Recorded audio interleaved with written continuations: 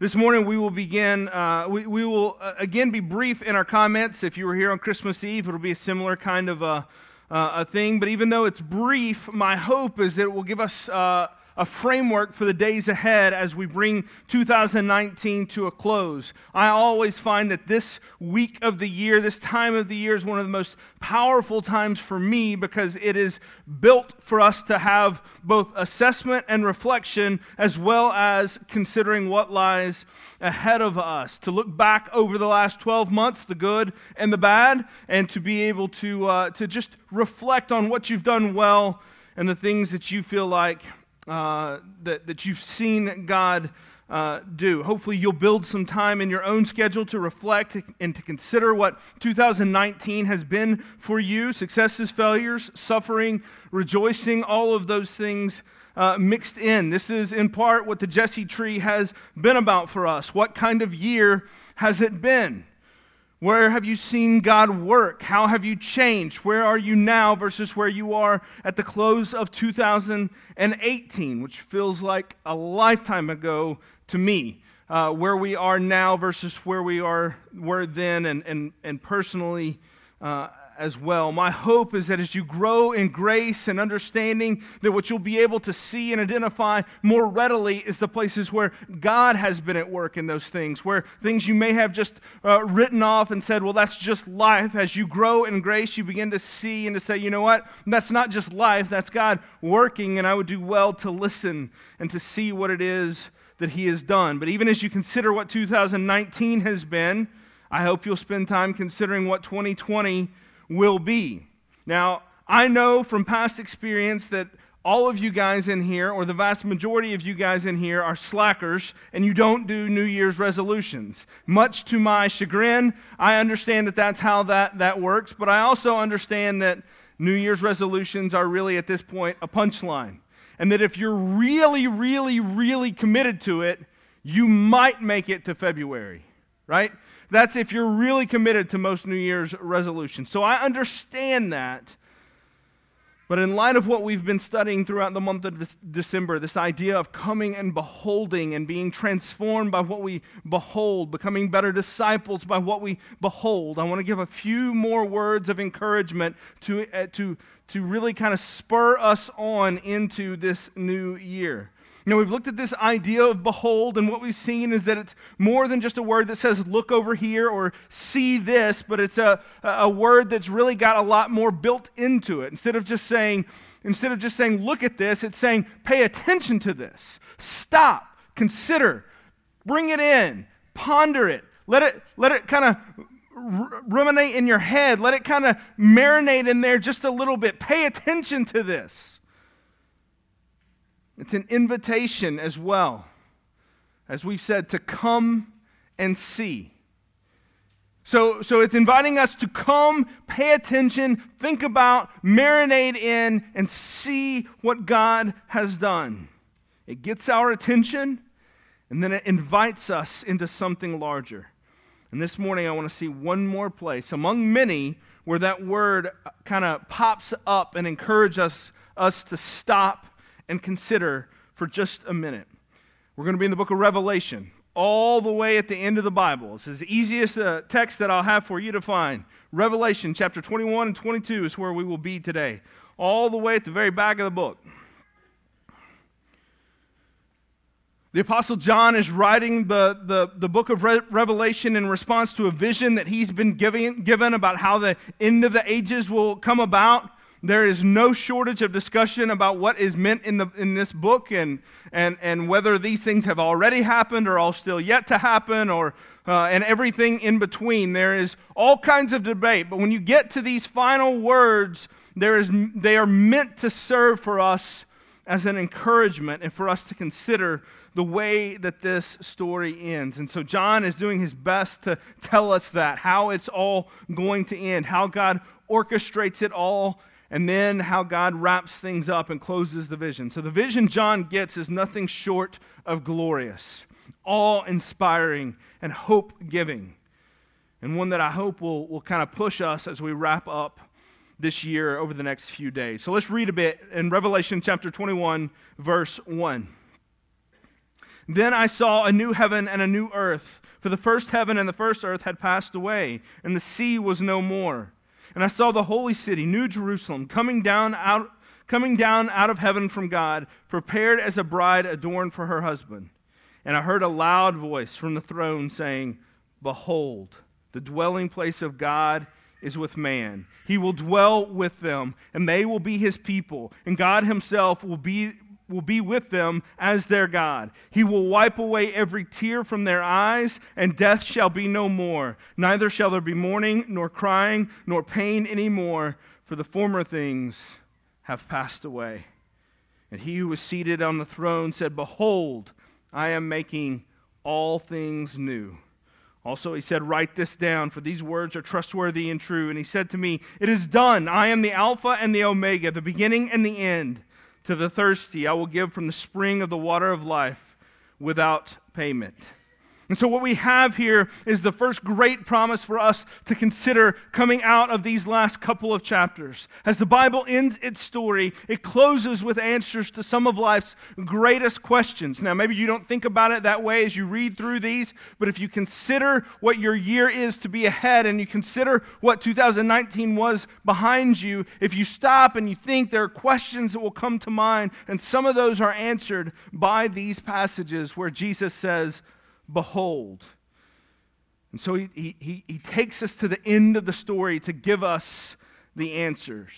You see, sometimes the best way to get an answer to something is not to work your way through the problem and kind of deduct as you go, but sometimes the best way is to go to the end and then work yourself backwards. Don't build as you go, but build by looking at the end result. I know some of you dads understand exactly what I'm talking about. Just a few days ago on Christmas Eve, I have no doubt that some of y'all were up at 1 a.m. putting together something out of a box for some kid somewhere that you thought was going to be way easier than it was. I've been there many a times where I'm looking at this thing at 1:30 in the morning, and I got to put stickers on some Power Wheels car and trying to decide, are stickers really that important on Christmas morning? Because I really would like to go to bed. And I thought this was going to be done about 3 hours ago. You've been there, right? And what is the best thing to help you as you go? Instructions are great, sometimes, depending on who wrote them. Instructions can be great. But one of the most helpful things for you to have in that moment is the picture on the box. To say, what does this thing even look like at the end? Because I've got 3 wheels on one side of this thing, and I'm pretty sure that's not how this thing works. So can I please just see a picture to explain to me, what is this thing supposed to look like? So if you can begin with the end in mind, it can help shape the steps along the way. And that's what John does for us here this morning. He gets us the picture at the end of the book of Revelation. And the first great question that he deals with here is suffering of this life. There's no doubt as you guys look over 2019, many of you will consider the suffering that has marked your days. For so many of us, it is suffering that marks the time for us. That's how we know the passing of time. It is universal to us all. I don't have to know your stories. I don't have to know your background to know that on some level, that's been a part of what you have dealt with in this year. And that you will be able to look back years from now in 2019 and say, oh yeah, that's the year that we dealt with this. That's the year that we went through this. It is what will mark the year for you. Perhaps that suffering is due to sins that we can see and its consequences, sins that we have committed and direct consequences back on us. Or perhaps that suffering is due to sickness and health and death. All those two are a result of sin. Not quite the same way, but in a larger picture. The result of sin that has broken this world. That a fallen humanity must live within. The question we ask in those moments are, why do we have to experience this, and how long will it last?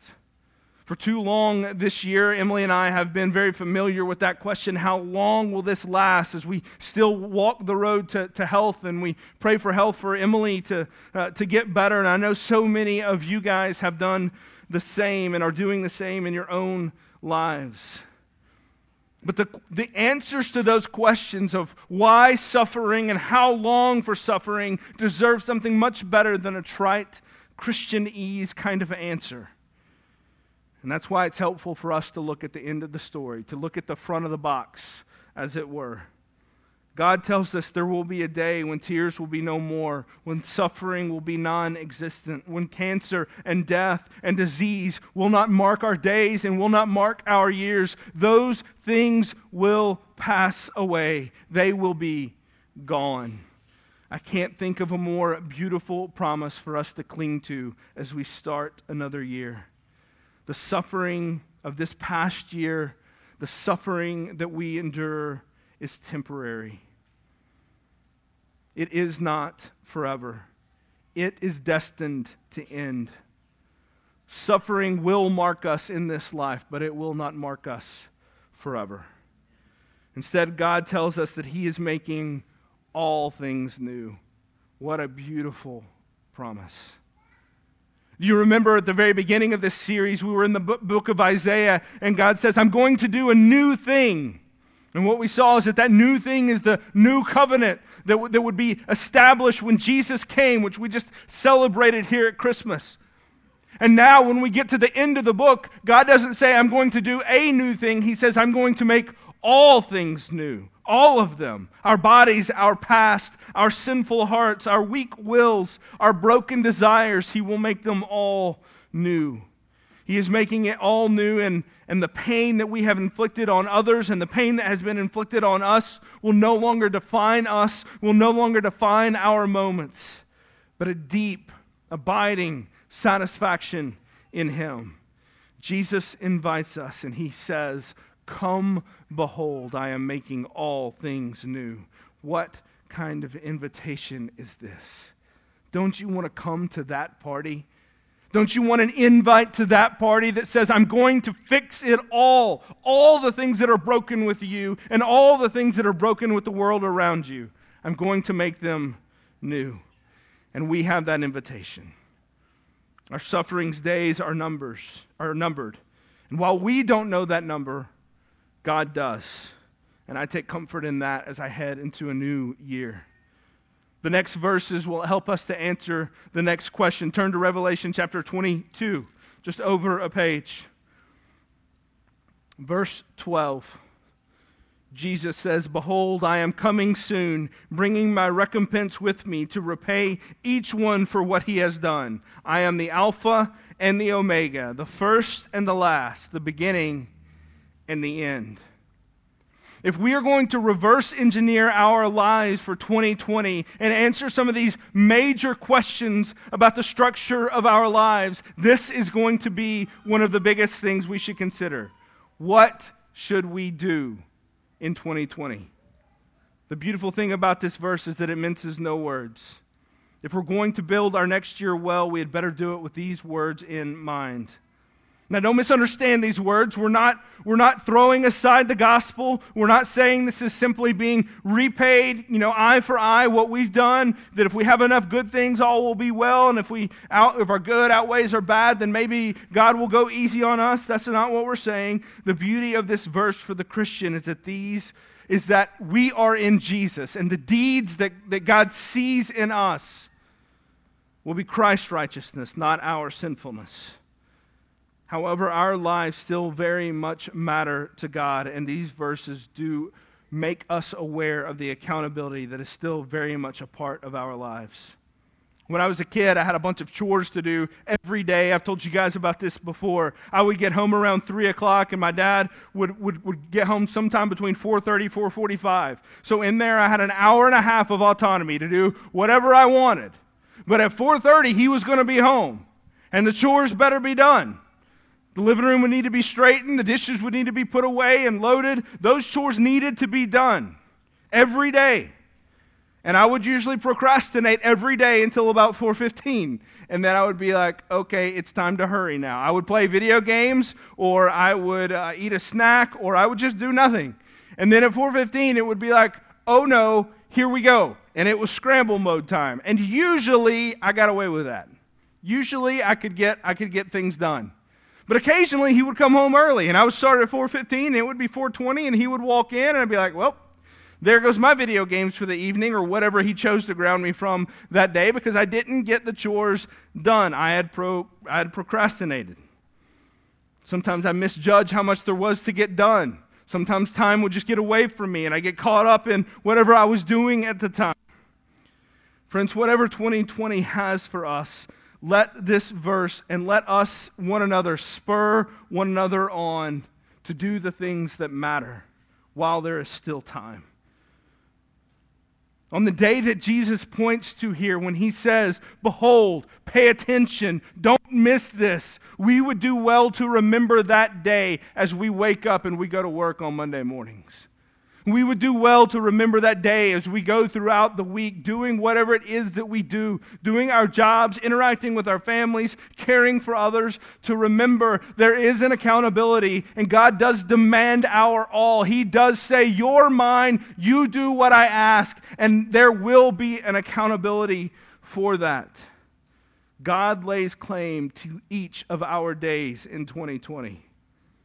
We don't get days off from godliness. For some of you, your response to that this morning, your response is an invitation to a New Year's resolution. But I want to encourage you to something much more than that. That your response would be to the invitation to come to Him. Perhaps even now you recognize that in 2019 and maybe never before have you considered the fact that your days are not your own. That your days are numbered and they are not your own. God lays claim to them. If you have not considered that God is over your days, then I would urge you to consider what it means to follow Christ. To make this next year a year not about you, but a year about following Him. If you can't say that you recognize that your days don't belong to you, then you have to seriously consider where your heart is and whether you have ever given your life over to Christ. That's what it means to be a Christian, at least in part, is to say, God, these days are yours. Now, will we live those days perfectly? Absolutely not. Will we knock it out of the park in 2020 and check off every single list that we've got? Almost certainly not. But He is in charge. And these days are His. So it answers the accountability question, what should I do? And then finally, the last verses of the Bible, Revelation 22, 20 and 21. He who testifies to these things says, surely I am coming soon. Amen. Come, Lord Jesus. The grace of the Lord Jesus be with all. Amen. The last verses of Scripture give us the prayer that has been echoed through the ages. Come, Lord Jesus. For us, soon is about time. We don't really know what soon means here. It may be about time, but it also may be about the way in which He will come. We don't really know what soon is about. It's on some level about expectancy. And how we look for that day and long for that day. Do we expect God to come? Do we expect to see Jesus again? Are we living with that in mind? Do we organize our days, our priorities, our success around that reality? Jesus will come back.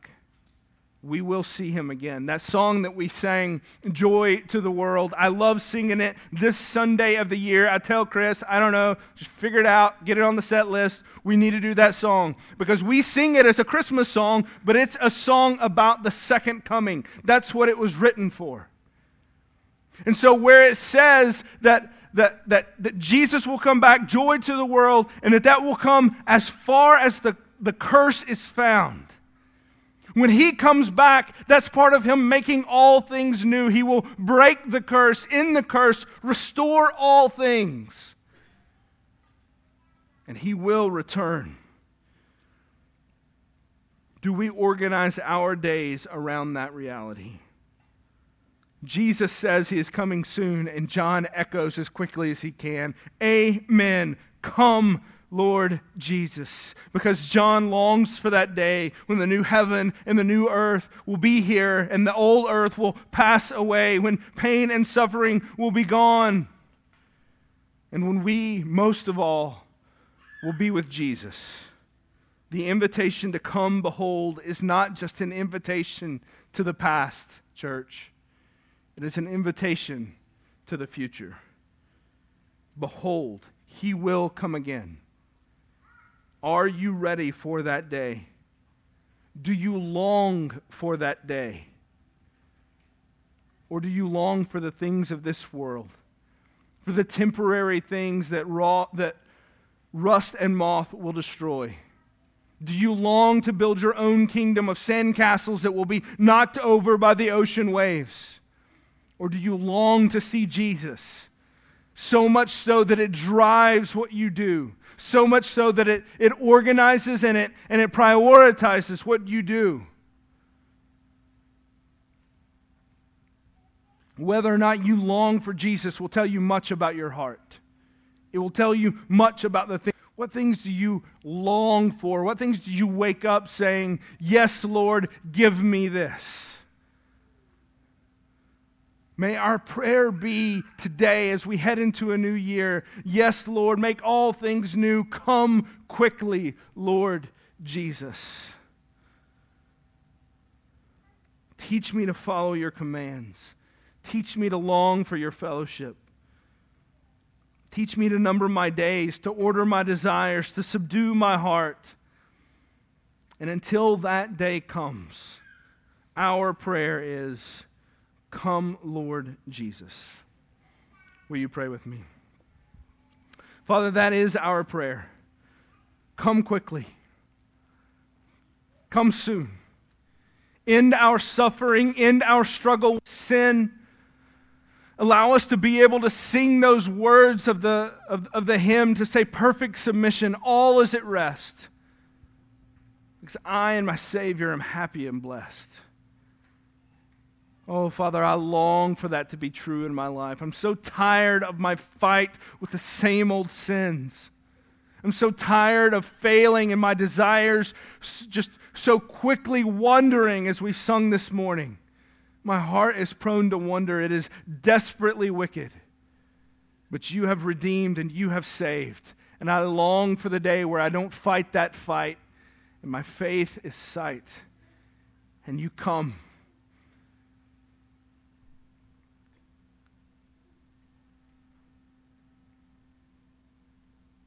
Father, may we behold you and know that you are coming. It's in Christ's name we pray. Amen.